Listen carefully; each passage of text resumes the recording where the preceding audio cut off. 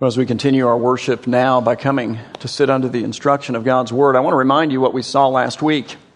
So last week, as we continued with our study of the Gospel of Luke, which is what we're doing if you're new to us, we listened in on Jesus' final debate with the religious leaders of Israel who are out to get him. At this point in the narrative, and we're at the end of the life of Christ, we're days from his crucifixion at this point in the Gospel of Luke. At this point in the narrative, these guys are no longer just trying to embarrass Jesus or marginalize Jesus or minimize him somehow in the eyes of the people of Israel. Instead, they're trying to entice him to make some kind of a public statement that they can then take and use to march down to Pontius Pilate and have him crucified on a Roman cross. That's where we're at. That's what these guys have come to. And again, here's why. Because as we've said the last 2 or 3 weeks now, unlike the disciples of Jesus who welcomed Christ up into this city of Jerusalem for the last time, though that's unbeknownst to them, as their king, these guys, the religious establishment of Israel, welcomed Jesus up into this city of Jerusalem for the last time as threats to their own personal kingdoms. And that's very intentional language. I say it that way because in a very real sense, even though these guys were not politically kings of the people of Israel, however, they did have significant political authority. Don't miss that. Spiritually speaking, these guys reigned and ruled over Jews all over the place, all over the world, and certainly in Jerusalem and in the surrounding areas as king-like figures, really. And here's what gave them that power. What gave them that power was the fact that they controlled the temple in the city of Jerusalem. And here's why that's the case. Because of the first century Jewish mind, the temple in Jerusalem was God's house. Almighty God literally resided on earth there. So you want to send a letter to God? He actually had an address. You want to put the kids in the van and say, hey, we're going to go see God? You drove to the temple in Jerusalem. It was the place where God lived in their minds. And more than that, it was the place where they could go to become or to enter into the presence of God too. But only through the blood of an innocent lamb. So they'd load the kids in the van plus a lamb, which had to be awkward. I mean, how irritating would that be? Because the lamb's not going to play video games and be quiet, right? So you could leave the lamb at home if you wanted to and just buy one when you arrive. They had a full-blown marketplace where you could do that. But the idea was that a sinful person, a guilty person, a shame-filled person could not come into the presence of a holy, righteous, guiltless, shameless God. And so they would purchase this innocent, perfect lamb. And by the blood of the innocent shed for the guilty, at the temple in Jerusalem, they could come into the presence of God, which made the temple in Jerusalem, I think pretty understandably, the most significant place in the entirety of the universe for them. It was the center of their religious life, of their political life, of their social life. Their identity as a nation was all wrapped up. As a people was all wrapped up in this place. And even economically, at least locally, it was the center of their universe, guys. These guys, Matthew makes clear in his version of this really long technical passage of Scripture that we'll look at today in Luke, that even the disciples of Jesus could not imagine the existence of this world in which we live apart from the existence of this temple. In some sense, it was their whole world, which makes what Jesus says to these guys today so stunning. Because Jesus Christ, whom every one of the gospel writers comes and portrays as the true temple of God. Now think about that. Who is Jesus? He is Almighty God who through his supernatural conception clothes himself in our humanity. He is God and he is man.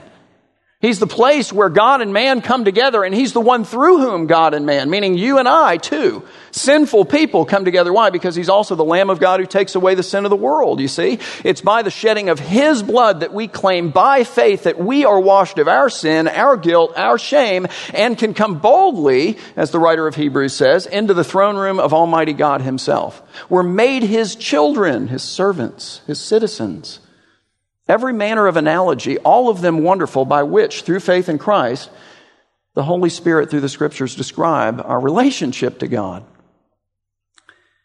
Everything the temple stood for, the tabernacle stood for, all of this that you read about in the Old Testament, and all of these blood sacrifices are merely arrows pointing toward the true temple who is Jesus and the true Lamb of God who is Christ. See, the real temple is obviated after him. It's no longer necessary. He's arrived. We don't need the image. We have the reality. But these guys are wrapped up in the image. The image is their whole world. So imagine the shock and awe that these guys experience today when Jesus looks at that temple standing there in Jerusalem and says, "Oh, you see the temple? Okay, guys, you might want to have a seat because this is going to be pretty big." As difficult as it may be for you to believe this, within the next 40 years, within a generation of people, which biblically speaking is 40 years, that's not unclear. Within the next 40 years, that temple that you guys are marveling over and think is so amazing and it's the center of your universe will be completely dismantled.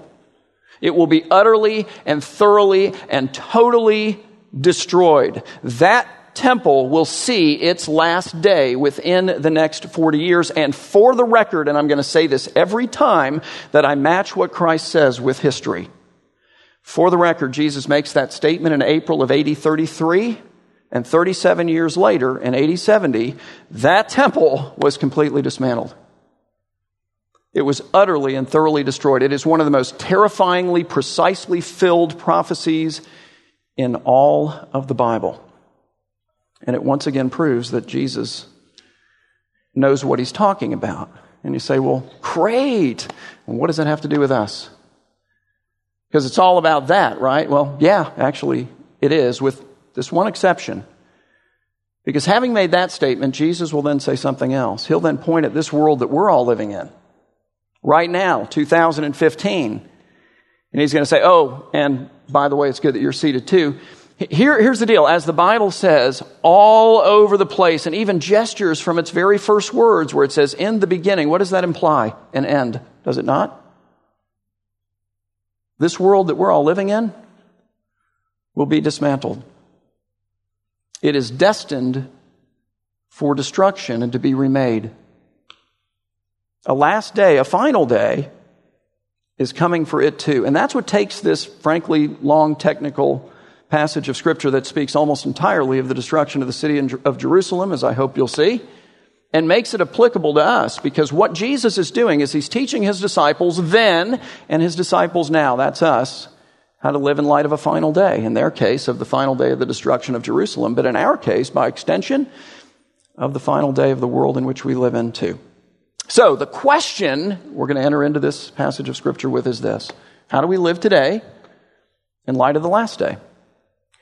And Jesus is going to teach that to us, at least in part this morning, as we pick up our study in Luke 21, beginning in verse 5. And so we read this. Luke says, "And while some of the disciples of Jesus were speaking to Jesus, who, as we saw last week, just completely eviscerated the Pharisees and the scribes, he just completely eviscerated the Sadducees. He just took to task and showed to be heretics the whole of the religious leaders of Israel," which of course just endeared him even further to them. But he's done with that. And as they're leaving the temple, the idea is they point the temple out to Jesus. And specifically, they point out how it was adorned with noble stones and offerings. Okay, what they're saying to Jesus is, look at this magnificent temple. Isn't it huge?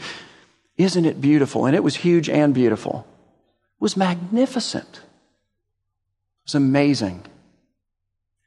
You know, I don't know how many of you have been to Israel with us at this point, but we go every couple of years. And if you've been on our trip, one of the things we do is we go to the Western Wall. We go down into the Rabbi's Tunnel.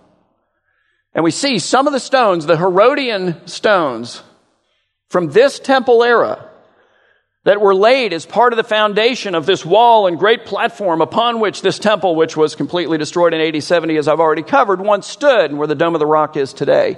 And as we were walking through there one time, one of our guides said, oh, by the way, this particular stone weighs somewhere between 587 and 623, are you ready? Tons. And then he said, and there's not a crane in the world powerful enough right now to lift that stone. And I thought, what? Can you imagine that? It's immovable. How did they do this? We tend to think they were so primitive. Well, there's all kinds of theories, but the point is, it's solid. It's heavy. We couldn't even move it today. It's permanent, isn't it? Or so it seems. And the temple in Jerusalem was also beautiful. The temple in Jesus' day was the one that was reconstructed by Herod the Great. He doubled its size, and he adorned it with outrageous wealth. He covered its lower reaches with huge plates of solid gold. He covered its upper reaches with amazing plates of white gleaming marble. The temple in Jerusalem, as Jesus is saying this, was one of the wonders of the ancient world. When Titus, the Roman general, came to destroy and lay siege to that city, he went up onto Mount Scopus, which is where Hebrew University is located today, and it's generally the first place we go when we go to Jerusalem, because you can, and pun is intended here, scope out, that's the idea, the city from this high spot. And he looked over the city and he saw this temple and its huge complex which towered over the city, still does. And he said, boys, whatever you do, don't damage that. That is a pearl in the hand of Caesar. Now, it didn't work out that way. But it was utterly magnificent, huge, permanent, beautiful. And yet Jesus says to these guys who are marveling, rightly, understandably, over this building, here we go. Here's the atom bomb from Christ. He says to them in response, here we go, as for these things that you see, meaning for that temple right there that you've just drawn my attention to and you're marveling over, yeah, okay, well, here you go. The days will come when there will not be left here one stone upon another that will not be thrown down. And again, for the record, that's exactly what happened. What happened is somehow, we don't know exactly how, the temple was set on fire. And the heat from the fire was so great that it literally melted the gold off the side of the building, and in part it ran in between the stones. So once the fire was over and the Romans had the whole city, including the temple, the pearl of Caesar had already been wrecked, they stripped it of its wealth. How did they do that? By dismantling every single stone. They turned over, literally, every stone to get all the marble off and to get all the gold that had seeped in between the stones out. Stunning. It's amazing. It's terrifyingly precise. And I love the response of the disciples to this shocking, paradigm-shifting, world-changing, we can't imagine the world without this place. You're kidding, right? That's response to this, because here's what it's not. It's not, you're kidding, right? Here's what they didn't do. They didn't laugh in the face of Jesus and go, hey, man, that's a joke. I mean, you're kidding about that, aren't you? You're not actually serious. Listen, Jesus, you've been right about a lot of things. And you've done some cool stuff. Like that whole walking on water thing, that just, boom. I mean, we're still confused by that. We have no idea how you did that. It was unbelievable. But look, this is the temple. This is the house of God. We send all our postcards to God here. When we put the kids in the van with the lamb and the deal, and now we put him in a trailer because he's too loud and he smells. But when we come to see God, we do it here. No way is this place going to be destroyed? Look, I think you've gone too far this time. I think you maybe need to retract that statement. Issue some kind of a public release that says, I know that I said that and I apologize. It was politically incorrect of me. And I take it all back even though I don't. But I do. What they do instead is they give us the response of faith. And here's the response of faith. This is relevant to us because another final day is coming. The response of faith is to hear the word of the creator of this world, who incidentally created this world by the power of that word, and then to believe it, no matter what the word is. No matter what the word says, be that about some, seemingly immovable, indestructible temple in Jerusalem that nobody in the world could imagine not being there, at least nobody in Jesus' world, or whether that be about the destruction, the dismantling, the remaking, the renewing, the final day of the world in which we live, which either case, it is to hear the word of the creator of the world, and it is to believe it. And if you think about that, it's highly ironic. Why? Because a word is just breathy. You breathe it out, don't you? The word is ephemeral. There's nothing to it. It hangs in the air and then it's gone. The word is intangible. Any word. It comes out of your mouth. You can't see it. You can't touch it. You can't grab it. And if you could, sometimes you would, wouldn't you? Because it comes out of your mouth and you think, oh, crud, I just said that. And you'd love to grab it and stick it back in and swallow it down before it hits anyone's ears. You can't do it because of the very nature of a word. That word, any word, is very much unlike that massive stone or anything else in this realm. And yet what Jesus is saying here, and I think it's the central point of this whole text, is, hey guys, I know that temple looks real permanent to you. I know this world in which you live in is very tangible and looks really permanent to you. It's immovable. It's all of these things. It's solid. Let me tell you about solid. There is only one solid, beautiful, immovable object in the entirety of the universe. And in the end, you'll all understand this. And it is the Word of God. So, however it is that you and I are to learn to live today in light of the coming of the last day, it's going to come to us out of this one solid, beautiful, immovable object that is God's Word. We learn to live it through His Word. And so then what does at least this small part of the Word say to us in that regard? Verse 7, we read, and so then instead of laughing at Jesus for making this crazy sounding statement, listen to the response of faith, because they asked this question in faith, guys. The disciples of Jesus said, "Teacher, when will these things be?" Not, "You're kidding, right? This isn't going to happen. We don't believe. That's ridiculous. We're not going to even interact with you on this." No. They're believing it. Like they're buying it. They've had to have smelling salts applied to wake them up, but they're in on the deal. They're for it. "Teacher, when will these things be? And what will be the sign, singular, that these things are about to take place?" And here's why they ask that: so that they can be ready for the final day. And that's what we want to be. So let's listen to some of the ways to be ready. Jesus said, "See that you are not led astray, for many will come in my name, saying, 'I am he, and the time is at hand,'" which for the record, again, actually happened in the first century. All these false messiahs began to arise. All of them claiming not to deliver people from sin and death, but claiming to be able to lead a revolution that would deliver them from Rome. And they died en masse with all of their followers. It's part of what provoked Titus and the armies to come to destroy Jerusalem in the first place. It's like, you know what? We've got to teach these people a lesson. We've got to put this rebellion down. Jesus says, look, this is going to happen, false messiahs.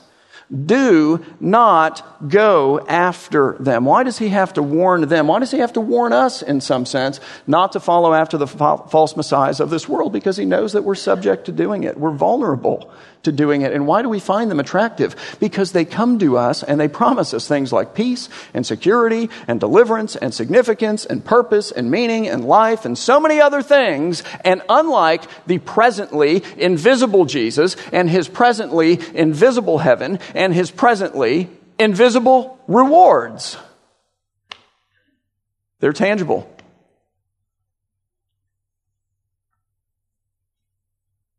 We have a weakness for the tangible. We're so apt to live in light of what we can see and smell and hear and taste and touch and count and save and invest. And he's saying, no, you understand that all this tangible stuff is destined to perish. All of it is unreliable. In the end, on the last day, if this is where you've placed your trust, if this is the kingdom you've built, you will have wasted everything. It will all of it be gone, and I'm not going to sneak up on you with that. I'm telling you now. There is only one solid, beautiful, and immovable object in all of the universe, Jesus is saying. And by that word, which is that object, he's telling us in advance, hey, false messiahs will come. They will seduce you. They will draw you into following them. And just like as with those people who followed those false messiahs, they were all of them enslaved. They were all of them suffered that led them to death. It will lead you to death, to enslavement. His word is freedom and it is life. It is designed for our good. And so he continues. He says, and when you hear of wars and tumults, which for the record all took place in the first century, do not be terrified. Now, why does he have to say that? Because those kinds of things scare the snot out of us. They're terrifying.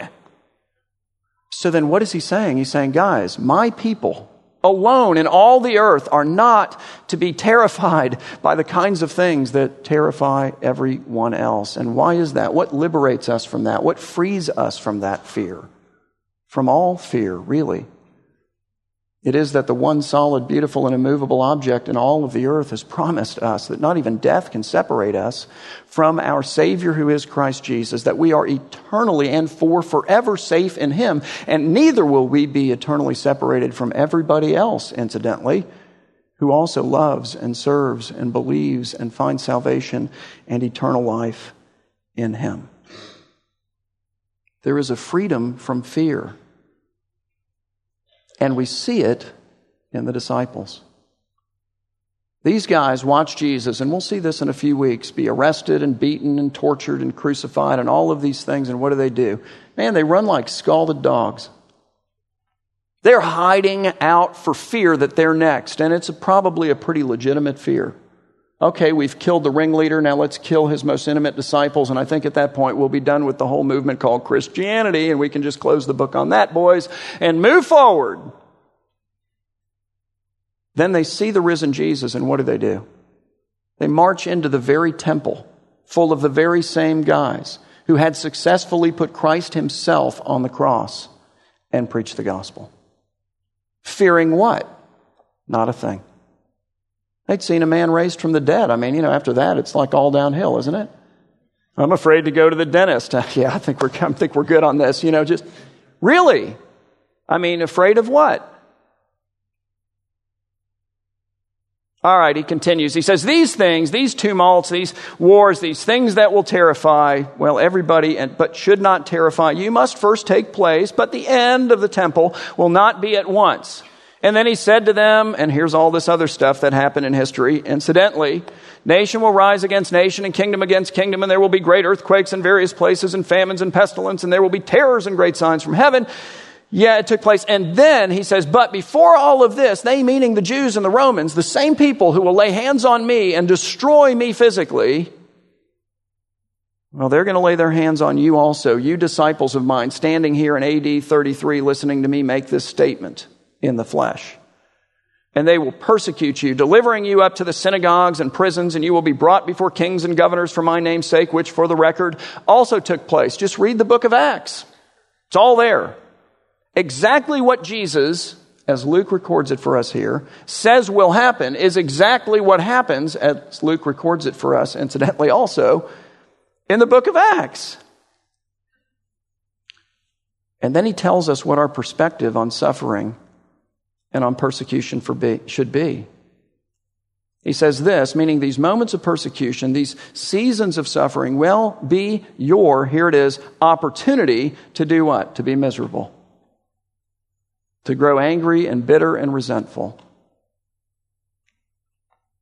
That's what we do by nature. He's calling us to live supernatural lives. To be different by the power of His Spirit.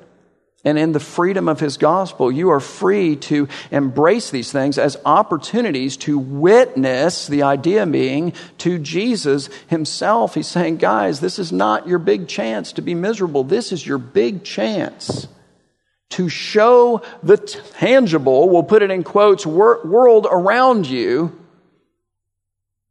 that the invisible Jesus lives.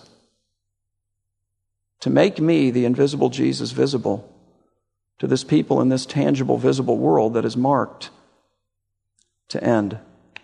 And again, if you've read the book of Acts, that is exactly what these guys do. And so then in anticipation of that, Jesus says, look, don't freak out about what you're going to say beforehand, Don't settle it, he's saying, or settle it therefore in your minds not to meditate beforehand how to answer the questions of those who will in fact persecute and question you. For I, by my Spirit in those moments, will give you a mouth and wisdom which none of your adversaries will be able to withstand or contradict, and you will be delivered up even by parents and brothers and relatives and friends, but you're to value the invisible Jesus even above them. And some of you, he says, they will even put to death. You will be hated by all for my name's sake, but not a hair of your head will perish. The idea, I think, necessarily being in the eternal life, in the new world to come. You are heading to a place of eternal safety. And indeed, in light of the fact that you belong to Christ now and nothing can separate you, not even death, persecution, torture, etc., from that, you're good.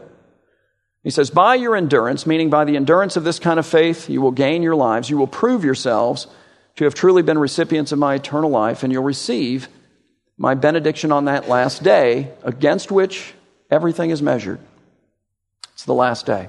All right, let's stop for a second, because that's a lot. Okay, we all need a little air. Take some oxygen.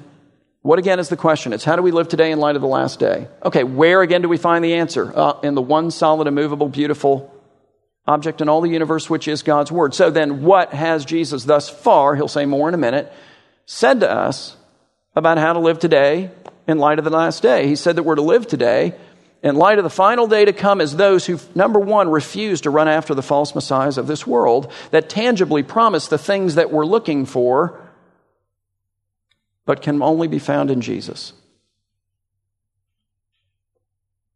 So what are you running after in life? If you had to identify one thing, and you had to be honest, just be honest. God knows anyway, so just be honest. Just you and him. We're not asking you to shout it out. What have you bent your life around? What are you chasing after? What is your passionate pursuit? What are you running after in life? Is it Jesus, or is it something destined to perish? Does it have an eternal effect, or is it something that ends with you? Secondly, he has said that we're to live today in light of the final day to come as those who who are no longer terrified by the things that make everyone else in this world terrified. For not even death can separate us from Christ, from the eternal future that is ours, and from anyone else who shares our faith. So secondly, what are you afraid of right now? What's your biggest fear? Because if you're a child of the King, then in the final analysis, and that's the only one that matters, what do you have to be afraid of? Thirdly, he says that we're to live today in light of the final day to come as those who value Jesus even above the most precious things in life. And he's called them out to us. Just to make it clear, like he didn't just make that general statement. He said, okay, how about parents? How about children? How about brothers? How about sisters? Now, they mean more to us than money. We discover that when one of them gets ill. It's like, I don't know how much it costs, but here, what? Because that's more valuable. He's saying, let me tell you, there's one who is even more valuable. And so then what do you value most in life? Is it Christ, or is it something that in the end you'll discover is infinitely less valuable?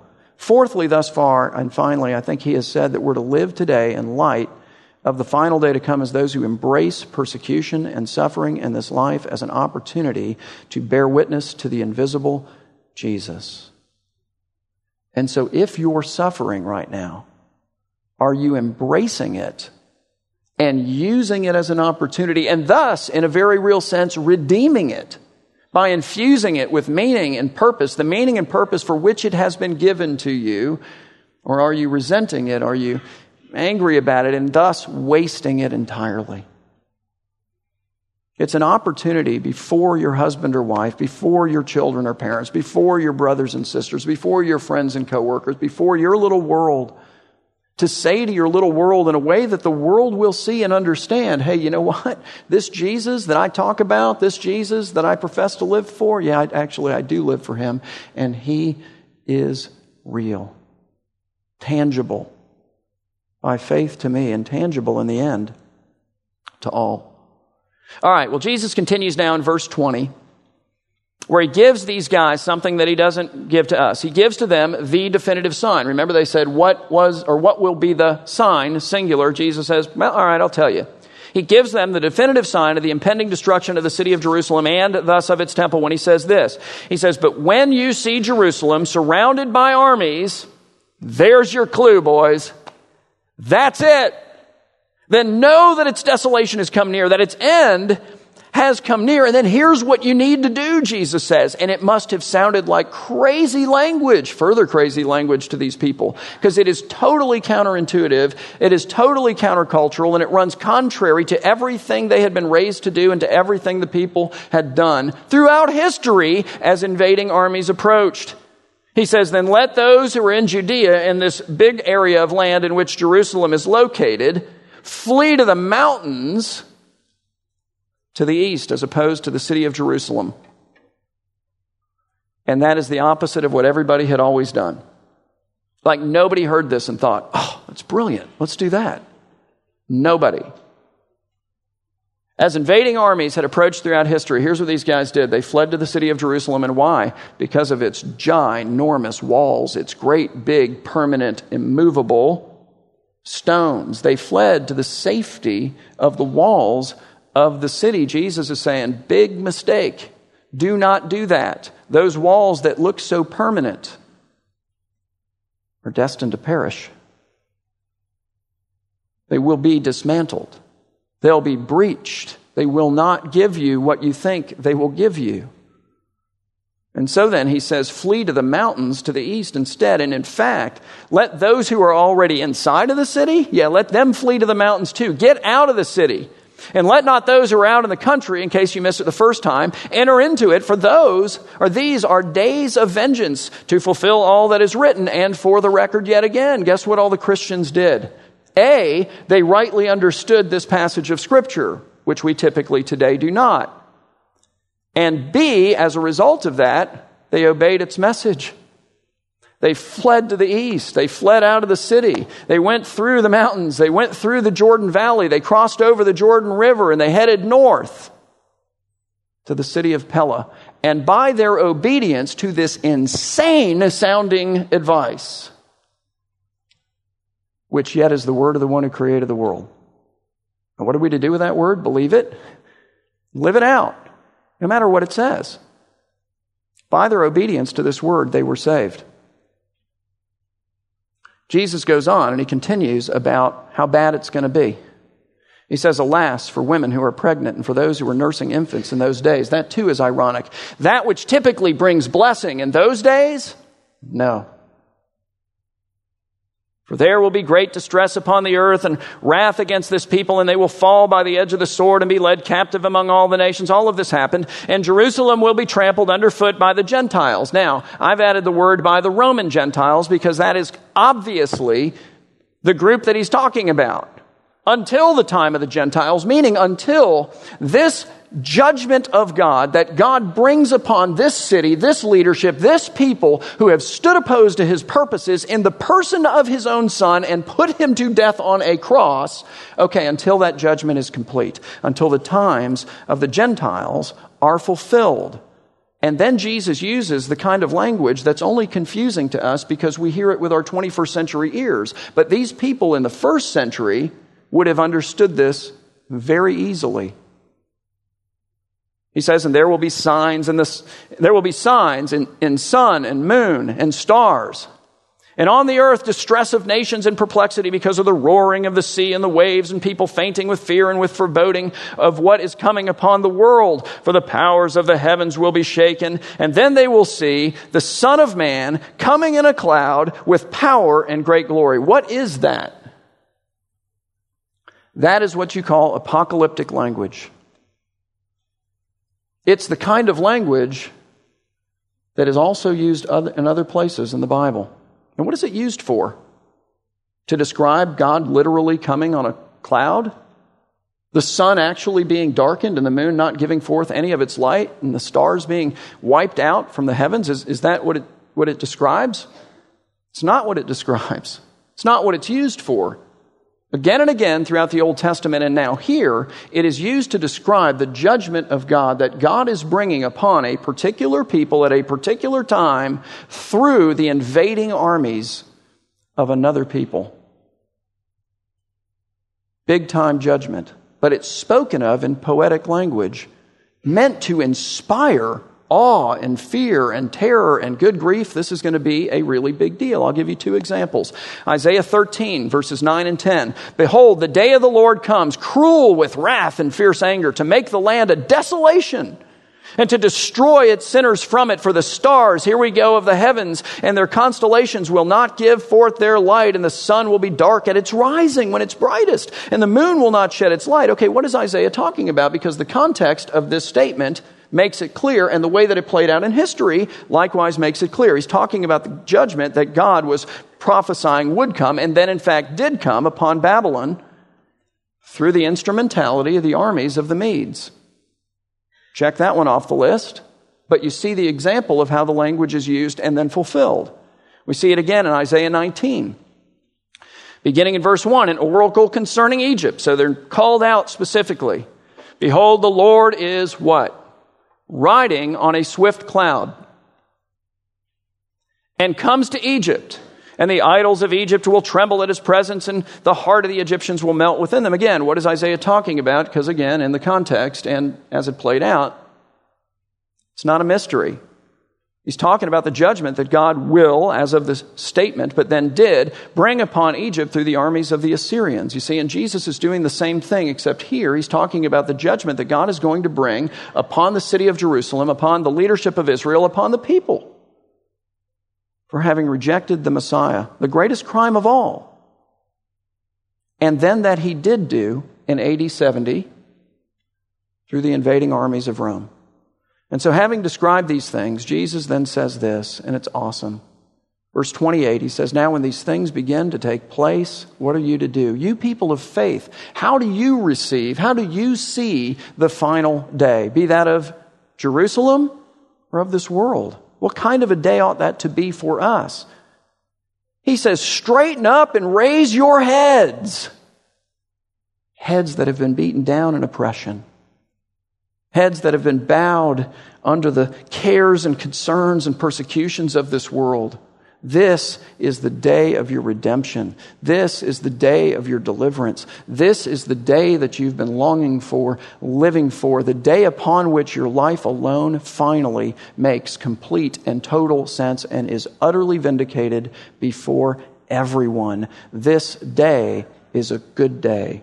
It's the greatest of all days. For you, he's saying, raise your heads because your redemption is drawing near and you are to receive this day very differently from those who do not have faith in the Lord. It's a day of celebration for you. And then Jesus told them a parable. He said, look at the fig tree and all the trees, and as soon as they come out in leaf, you can watch them seasonally is the point. You see for yourselves and know that the summer is already near. So also when you see these things taking place, you know that the kingdom of God in judgment on Jerusalem is near.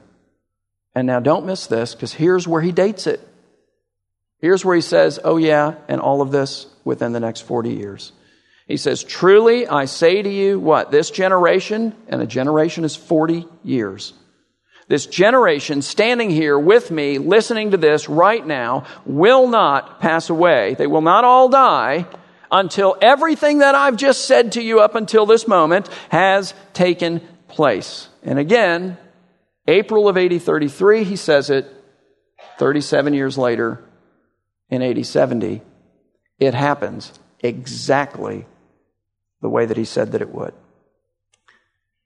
But then he gives us the last line. It's the last one that we'll look at today. And this is the one where he speaks to us.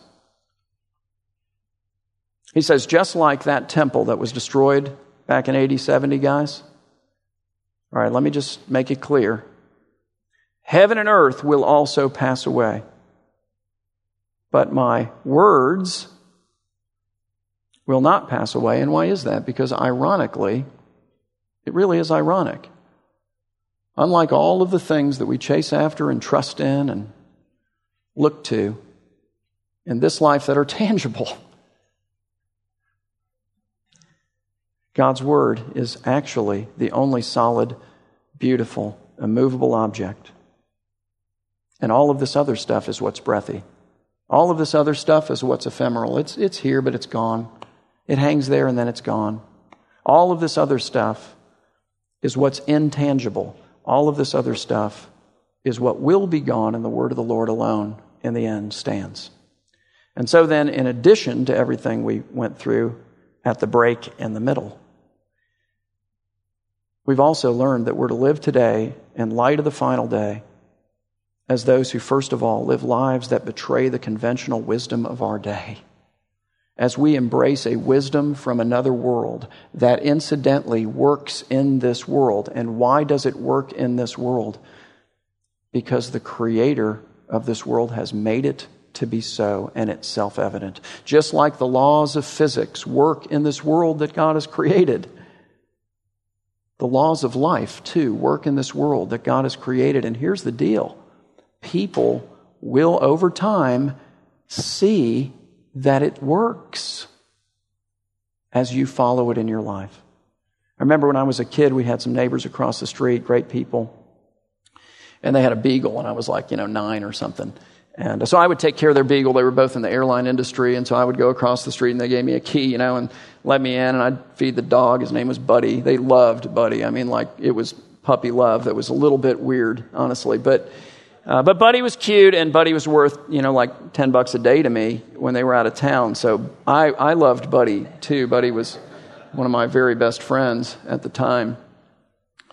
But what happened there is that they developed a relationship with my parents that just continued. Like we moved, and then they moved, and then we moved again, and then they moved. We all stayed in the same city, and somehow they just kind of all stayed connected, and their lives ended up being very, very different. Very, very different. And I remember going to one of their newer houses for dinner with my folks and my brothers one time, and then we left, and then I was talking to my dad later, and he said, Jerry pulled me aside. We've known each other for 20 years or whatever it was at that point. And he said, I've had the opportunity to observe your life over the last 20 years. I've been living my life the way that I thought would be most freeing. In some sense, according to the wisdom of this world. I'm putting words in his mouth, but that's it. You get the point. And you guys have stayed together. You guys have raised some kids that seem to be reasonably sane.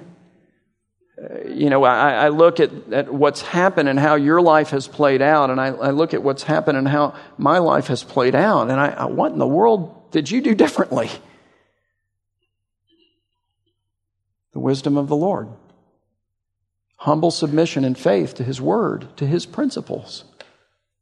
It's listening to the Word of the one who created the world and then believing it and then doing what He says. Even though to everybody else, it looks like insanity. What you do that with your money, that's crazy. What you do that with your sex life, that's crazy. Who does that? And on the categories go. Categories of freedom.